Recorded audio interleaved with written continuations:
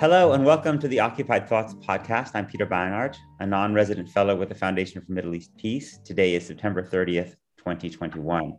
A few weeks ago, 6 Palestinian prisoners escaped from the maximum security prison in which they were being held in northern Israel. Israel launched a massive search and recaptured all 6 men, who the government called terrorists. Palestinians celebrated the escape, with one Palestinian journalist, Dalia Hatuka, described it as a symbolic victory over the occupation and its infrastructure and a thumb in the eye of the Israel prison service. Orly Noor, a journalist, translator of Farsi literature into Hebrew and political and Mizrahi activist, wrote a post on Facebook in which he described the prisoners as freedom fighters and said that, quote, every Palestinian who survives the occupation and persists in continuing to live is a hero. And for that post, Orly was temporarily banned from Facebook. I'm delighted to be joined by Orly Noor today to talk about the Palestinian prisoner escape and debates around it, as well as the politics of the Israeli left in general. In addition to her other work, Orly is an editor at Local Call, a member of B'Tselem's executive board, and an activist with the Balad political party. Orly, thank you for being here today. Thank you so much for having me. Hi, Peter. Hi. So before we get into the specific debate in Israel-Palestine about the prisoner escape and your comments on it, I would love to just ask you to talk a little bit about yourself. You, I think, have a truly fascinating. You work and live at the intersection, I think, at an intersection that not many other people do, of Mizrahi politics and culture, and of the Israeli left, and a Palestinian-based political party in Balad. I can't think of anyone else who has that particular constellation of different connections and affiliations. So maybe you could just talk personally a little bit about your family story. How long has your family been in Israel-Palestine? When was your political awakening? What was the political climate for you growing up? And how did you ultimately come to the place that you are now? Wow, those are big questions. I was born and raised in Iran, in Tehran. A very conservative, middle-class, ordinary Jewish family.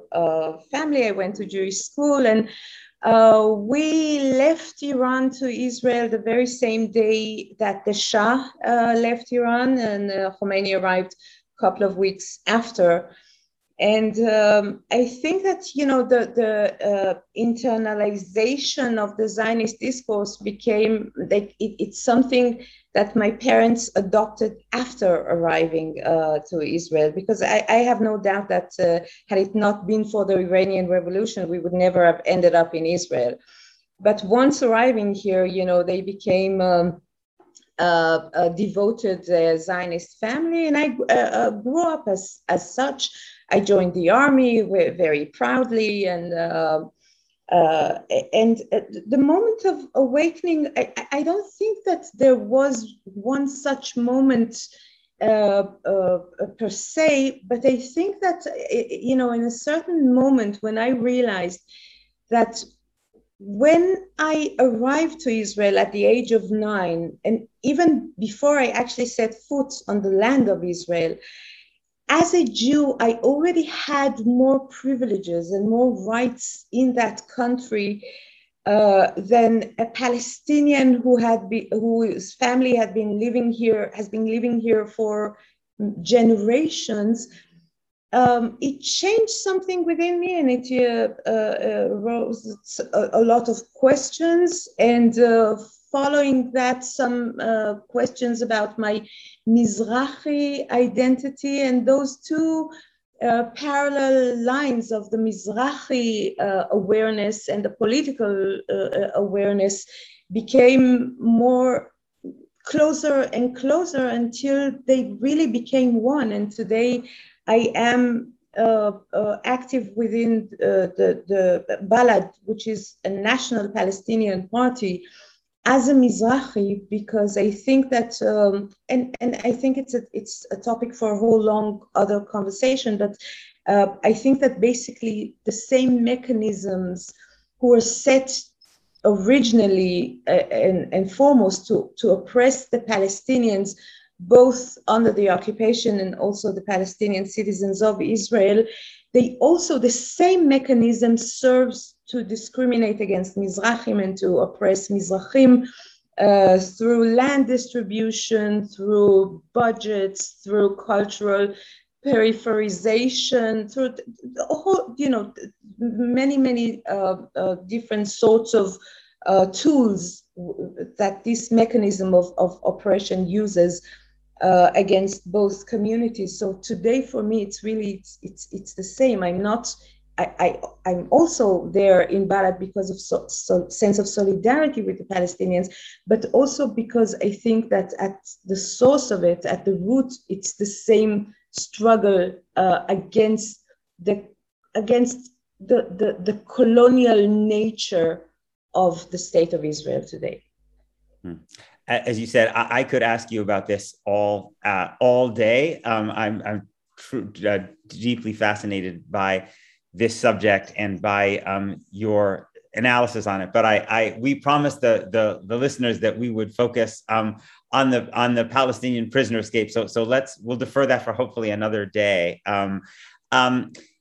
Talk about the significance of this prisoner escape and the way it was, the discourse that emerged about it, both in Israeli Jewish society and in Palestinian society. Well, without a doubt, that was a dramatic moment. I mean, when we heard the news early in the morning, the first reaction by everybody was complete shock. This is not something that happens. It's the one rare moment that David actually defeats Goliath, even if it's just for one temporary moment. So if you are rooting for Goliath, then you are not only shocked, but also offended and insulted. It's almost, I think that after the initial shock, the Israeli discourse was mainly one of insult. I mean, how is it possible that they outsmarted us, that they defeated our undefeatable security system? And for Palestinians, of course, it was a moment of almost spiritual elevation, I think. I mean, that there is, that even if it's just for a brief moment, those 6 Palestinian prisoners under the most severe oppression within the Israeli jail were able to outsmart the system and to gain their freedom. Needless to say that I very much sympathized with the second approach, and I really thought that was an amazing moment of liberation and of hope and of a possibility of freedom that was materialized for a moment. So talk a little bit about what you wrote on Facebook and the aftermath of that. So I wrote a post calling them, in Israeli Jewish discourse, a Palestinian is a terrorist, mechabel, that's the Hebrew word for terrorist. He's by definition considered to be a terrorist if he is inside an Israeli jail. It doesn't matter for what reason. No Israeli outlet, media outlet almost, bothered itself to actually say what it was that those 6 people did that put them in jail. So if it can be administrative detention, that not only you're not indicted with anything, you're not even charged with anything, but you can still spend years from your life in prison. It can be throwing stones at soldiers. It can be murdering a civilian. Doesn't matter. All of them under the same umbrella of terrorists. So I said. So what I wrote was that these are, by definition, these are the freedom fighters. And I refer to a very interesting film, Anna's Children, that was made during the 1990s in the Jenin refugee camp, actually featuring few children that were part of the Freedom Theater that operated at that time in the Jenin refugee camp. One of these children is Zacharias Beidi, who was the most famous of the 6 Palestinian prisoners who had escaped. And I wrote about, the story of those children, Zacharias Beidi included, that as children, they were just, kids playing around, hopefully in a freedom theater. And then the film comes back to them after a decade. And during that decade, all of them became freedom fighters. All of them picked up guns and fought against the occupation. Zacharias Beidi's mother was shot dead on the porch of her house. His brother was killed by Israeli soldiers. His house was demolished. Almost all of his friends were killed by the Israeli army, including almost all of the kids that feature in that film. And I wrote, if a decade after Beidi chose to pick up a gun and fight, we, the Israeli society, should be accountable for why it happened, why those cute kids that were played in a theater of freedom and spoke about freedom and hoped for a future. What happened during that decade in their lives that turned all of them into fighters and brought all of them to and I have personal friends in that refugee camp. I know how easy it is. It's almost something that you pass from generation to generation. You almost have no other choice but to become a fighter. So I called them freedom fighters, and I wrote about the background of those kids. And within less than an hour, I got a message from Facebook telling me that I violated the rules of the community, which they did not elaborate. I don't know what those rules were. And I was banned for 3 days from Facebook. And was this, do you know whether this was a decision made by Facebook in Israel or Facebook globally? Do you have any understanding of how this decision was made? No, I can imagine that it's the local branch. It's the local Facebook. It's Israel Facebook. So many times it's as a result of many people reporting your post as offensive, incitement that has some content of incitement or whatever. And I can imagine that this is what happened, that many, average Israelis did not like the content of it. And if you don't, if you look or talk about Palestinian prisoners as human beings in the Israeli discourse, that's enough to want to call you a supporter of terrorists and to call you a supporter of violence and shut you up. So my guess is that just Israeli readers reported and Israel Facebook took it down. Yeah, well, so to try to get inside the mind of those critics, I could imagine someone making an argument that would go like this. It's one thing to say that Israel's treatment of Palestinians' policies are fundamentally unjust and immoral. But to say that to justify the Palestinian violence against Israelis, if that's how people interpreted what you were doing with the phrase freedom fighters, is first of all means justifying violence against civilians, which is something that many people would say is simply morally wrong, and also might say, means that you are essentially, giving a blessing to violence against your Israeli Jewish neighbors, which is something that people would understandably react to with a strong sense of betrayal and abandonment. Certainly, those very small number of Americans who, after September 11th, said anything that could have been seen as saying that there was anything legitimate with, with the attack on American civilians were seen as outcasts. So how do you respond to that argument, which I could imagine being made even by some who are not on the right, but who are on the center or even to the center left?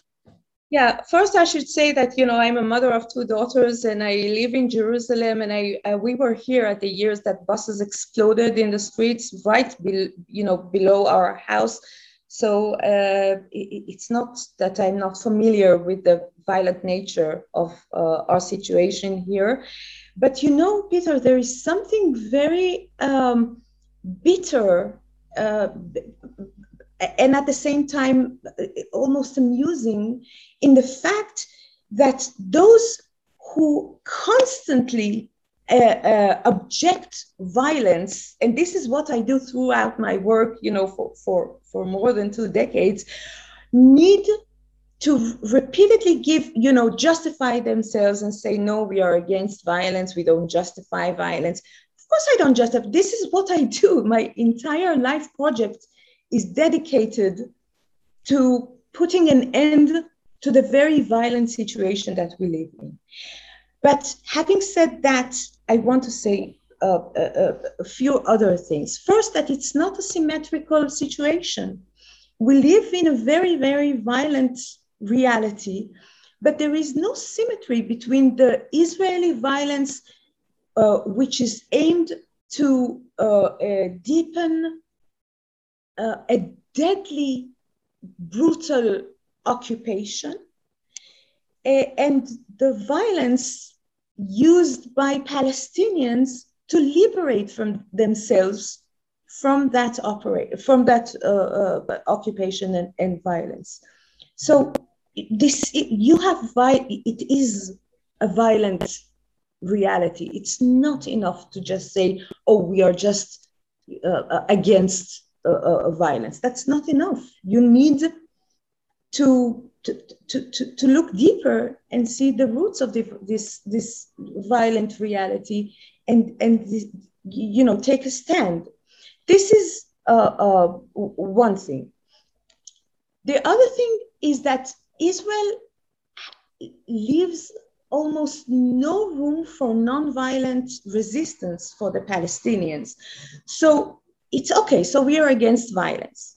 But if they have no other way to resist, so it's either you say they have no right to resist whatsoever, and I don't think that's a moral stand. I don't think that that's a moral thing to say that Palestinians simply do not have the right. I think that Palestinians have every right to do whatever they find fit to liberate themselves from this deadly hell that Israel put them in for decades. I'm sorry. And what I actually call them is heroes. And I do think that if you're an unarmed Palestinian that is standing up against the strongest military, one of the strongest militaries in the world, you are a hero. A hero doesn't mean that you're a saint. Heroes can do unspeakable things as well, but it means that you had the courage to stand up against that very strong army. And the last thing is that we as Israelis, as Israeli Jews, do not have the moral right to judge the Palestinians for whatever whatever means they choose to liberate themselves. Our only moral obligation is to work inside our own society to bring an end to a horrible oppression which we have responsibility for. I don't have, as an Israeli Jew, the moral right to judge Palestinians as to how they conduct their liberation struggle, even though, again, as I mentioned, I live in Jerusalem. I might be subject to that violence. I don't think that violence is a noble thing or a moral thing, but I don't have the moral right to judge the Palestinians. My obligation, our obligation as the Israeli Jewish society, is to say enough is enough and to do whatever we can to put an end to the occupation and all the horrifying reality that comes with it. And by the way, we saw a little bit of that reality in the pogrom that the settlers performed at the second holiday of Sukkot in the villages in the South Hebron Hills. This was backed by the army. Settlers invading into, like the descriptions were exactly like the descriptions of pogroms against Jews in Europe 100 years ago. So in that reality, I don't have the moral right to tell the Palestinians, oh, no, you should be polite with your struggle. No, they are fighting for their lives. They are fighting for the future of their kids, for the possibility of their children not to have a good future, but to have a future. In that reality, I don't think that I have the moral right to tell them how to fight for their children to even have a future.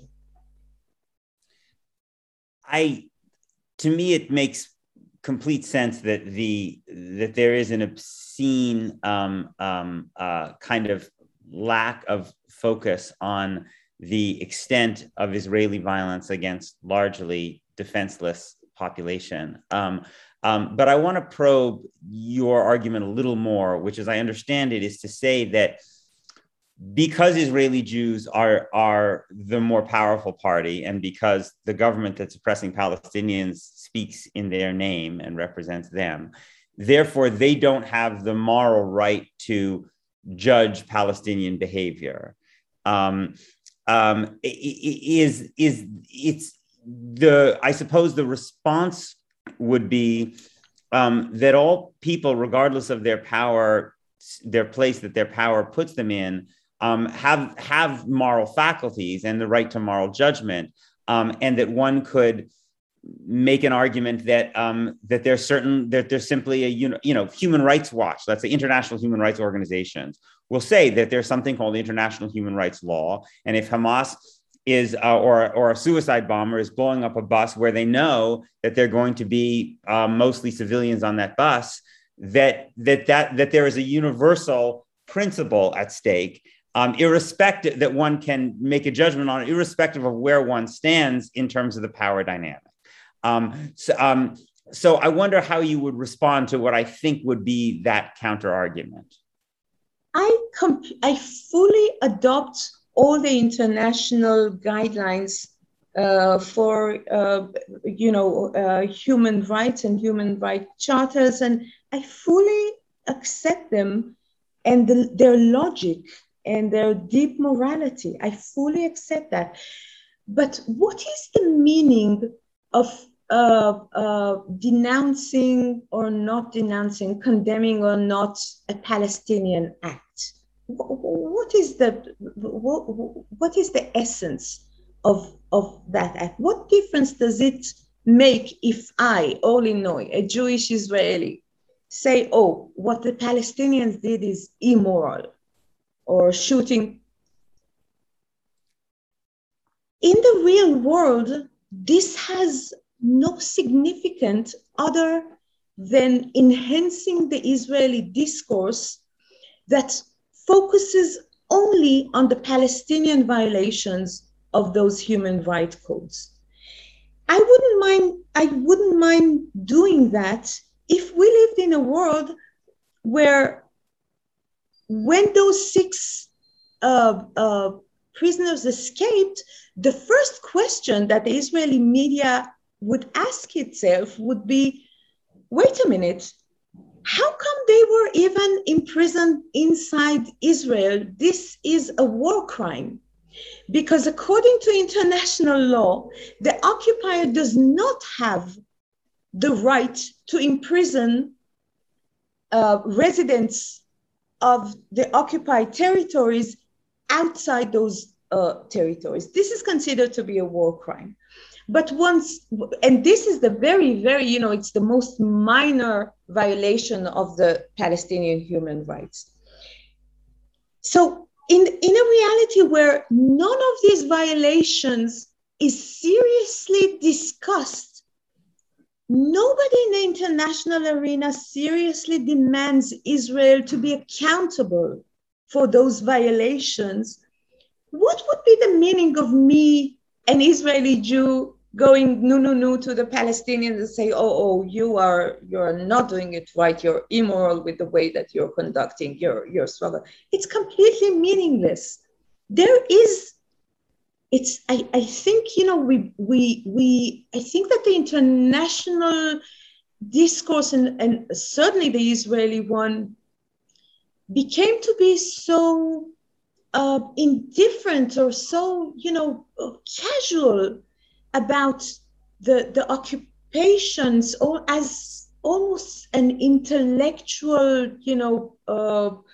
exercise. It's not an intellectual exercise. It's people dying every day. It's children being tortured every day. It's communities being erased. In that sort of circumstances, I think that discussing the Palestinian morality is some sort of a privilege that we don't have right now. There's also a conversation about the effectiveness of violence as a response, and so another line of argument against your position would simply be, even putting aside the question of morality, that, let's say, the experience of the Second Intifada shows that Palestinian violence against civilians doesn't help the Palestinian cause. It actually sets the Palestinian cause back. Now, on the other side, there have been writers like Nathan Thrall, recently in his book, The Lonely Language They Understand. He actually argues that violence is actually effective for both sides, that he thinks that both Palestinians and Israeli Jews tend to respond more to violence than to anything else. So I wonder, just on the strategic question, how you think it through. First of all, I think that strategically, this is really a Palestinian consideration. I think that this is it's up only to the Palestinians to decide what is more effective or less effective for their struggle. But now I will be very Jewish of me and answer your question with a question. So what has been an effective tool for Palestinians when everything was very quickly framed by Israel as some sort of terrorism? Take BDS, for example. Can you think of a less violent resistance than the BDS? Now you have countries declaring BDS to be anti-Semitic. So if everything, and that's what I meant earlier when I said that Israel is constantly and deliberately limiting the Palestinians' possibilities for non-violent resistance. I think that Israel is actually systematically pushing Palestinians towards violent resistance because it knows that then it can crush them down with legitimacy from wall to wall from the international community, and that would be a way easier setting for Israel. But there is no non-violent way for years. The Palestinians in the West Bank, the popular committees, week after week after week, they demonstrated in Bil'in and in Alin and in other communities in the West Bank. Do you know how many casualties, how many of them the Israeli army shot dead? Non-violent resistance. And now those committees are gone. They are gone. You don't have those weekly demonstrations anymore because Israel crushed them. So it's not that non-violent resistance has been more effective for the Palestinians. This is the tragedy. Nothing has been fruitful or effective for the Palestinians. So I'm not the one to tell them, what is more effective or less effective. I want to ask about, you talked a little while ago about the kind of abstract conversations that sometimes take place among Jews, whether in Israel or elsewhere, about the occupation and about the conflict in general, which lack the moral immediacy that you have when you speak as someone who who interacts with Palestinians, who's seen some of these things for your firsthand. I have to say too, I find this in the United States among American Jews one of the most deeply upsetting things that smart people, thoughtful people can discuss these issues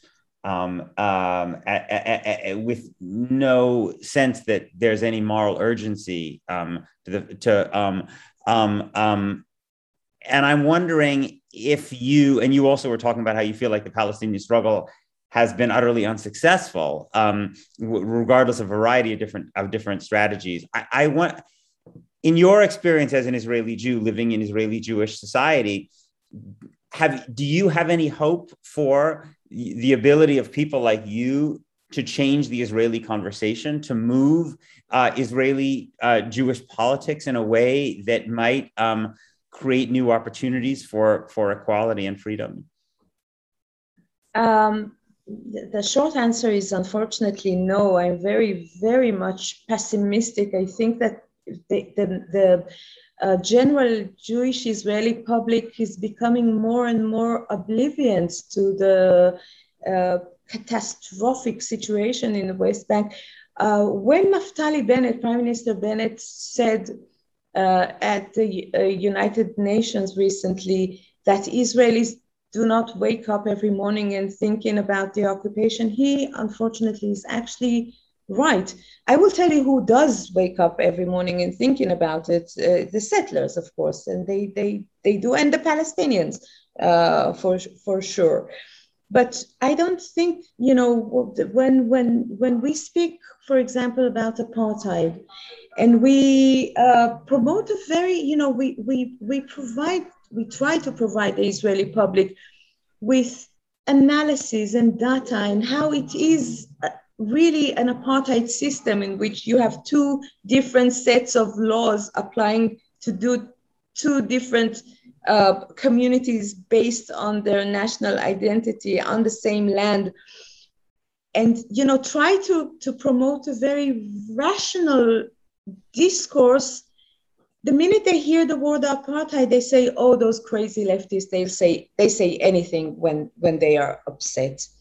So it's very, and after they say, "Okay, so apartheid, so let them call it apartheid. This is what it is.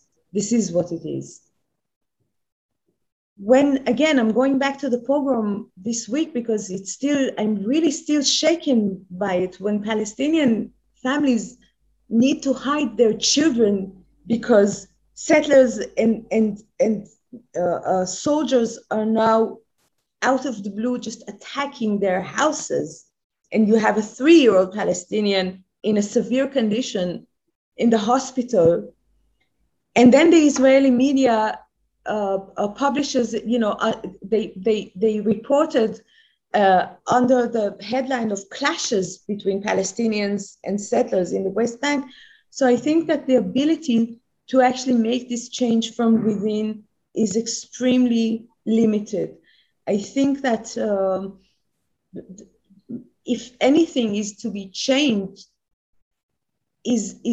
will be through international pressure and hopefully change of views and pressure by the American Jewry. I think that they have, you guys have a really, really important role in all of that. You don't agree? You don't think that's... When I hear people say that it's up to American Jews, it makes me even more depressed. Because I think I just don't, because I think so many of the same dynamics that exist in Israel exist here. And beyond that, there's a different dynamic, which is even worse, which is that only a certain percentage of American Jews really care. Most American Jews are, quite distant from all of this, and those who care, they tend to lean much more to the right, especially in a Jewish community that will be more and more Orthodox dominated in the next generation among American Jews.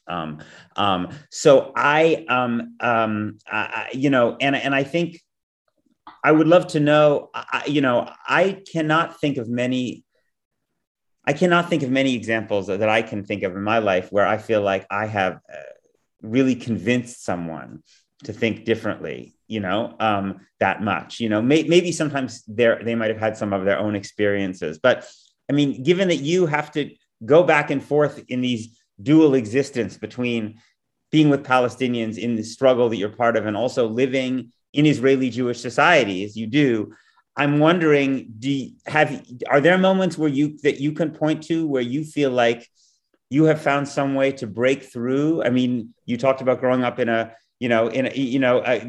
break through to people and make them think in a fundamentally different way. Yes, I actually the few beams of optimistic lights that it's within the younger generation. I often write about, urging young kids, when you get that first hello knock on the door from the army at the age of 17, think, wait, it's right. It's not just the law, it's in the air that you breathe in Israel. It's the most natural thing for you to do. You're waiting for it anxiously. This is, your opportunity to demonstrate your patriotism, that you're one of the guys but I often think, write about that you still have the right to think. Don't let them take that away from you. Inquire, ask questions, read testimonies by breaking the silence, go to field trips with the different organizations, know the situation. So every once in a while, I would get a private letter that somebody says, you made me think, and I won't go to the army, or I'm thinking about it. And I actually have a bunch of really amazing young girls and boys that have been sort of accompanying, or we've been corresponding and for some time. So it's very, very small, but if I must speak about some hope, then I think that the hope is in those young women and men. Mm-hmm. I hope you'll write about that at some point if you haven't. The last question I want to ask you is, I don't want to us in this conversation repeat this problem of these Palestinian escapees being, faceless and dehumanized and, not existing as people. So I don't know how much you know about them and their own stories, but I wonder if you just want to say anything about what you do know about who these people were, how they ended up in an Israeli prison, and what we should know about them as human beings. Well, I don't have their names. Of course, once Zacharias Beatty was there, I don't know if, people outside Israel know what a huge celebrity actually Zacharias Beatty is. No, I don't think so. I think it would be valuable for you to talk about that. Yeah.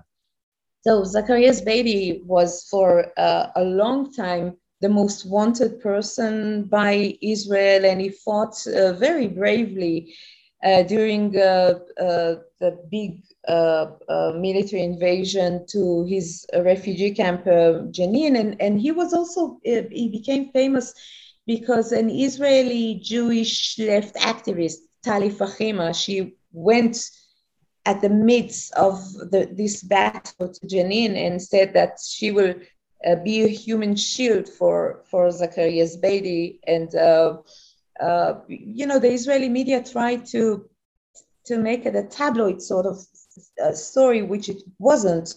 But all of that got a lot of attention, and then he was arrested and released and arrested again. And there was something very captivating about his figure. So he became really a public, like a celebrity in Israel. So once Zacarias Beidi was there, the entire attention went to him.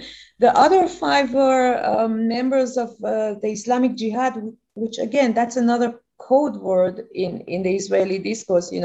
Oh, jihadic Islam. It's a political party with an armed branch, because this is the way the Palestinian politics operates. I think that most of the one for certain,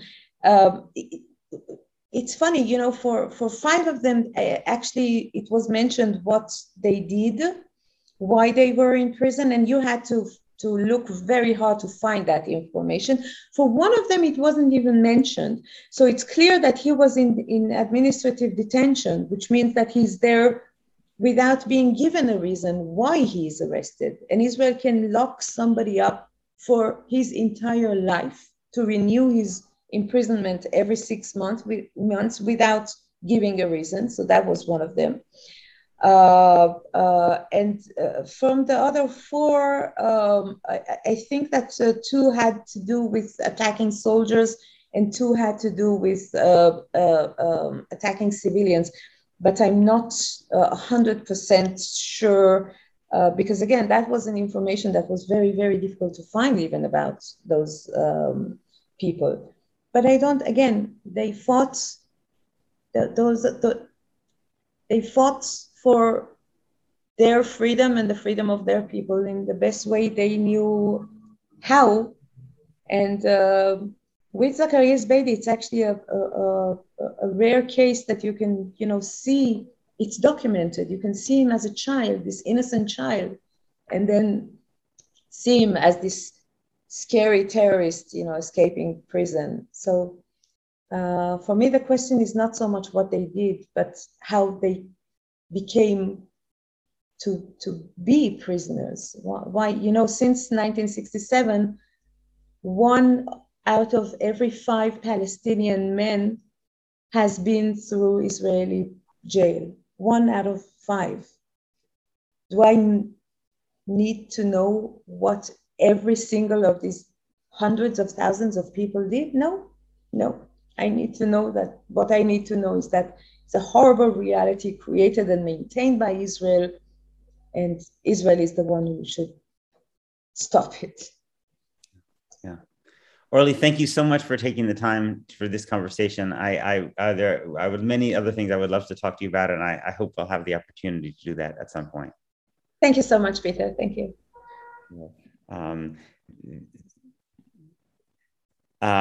You can, and I want to just thank our listeners for tuning into this episode of the Occupied Thoughts podcast, a project of the Foundation for Middle East Peace. You can visit our website at fmep.org to subscribe to our many resources and find today's podcast episode posted along with links to additional resources about this topic.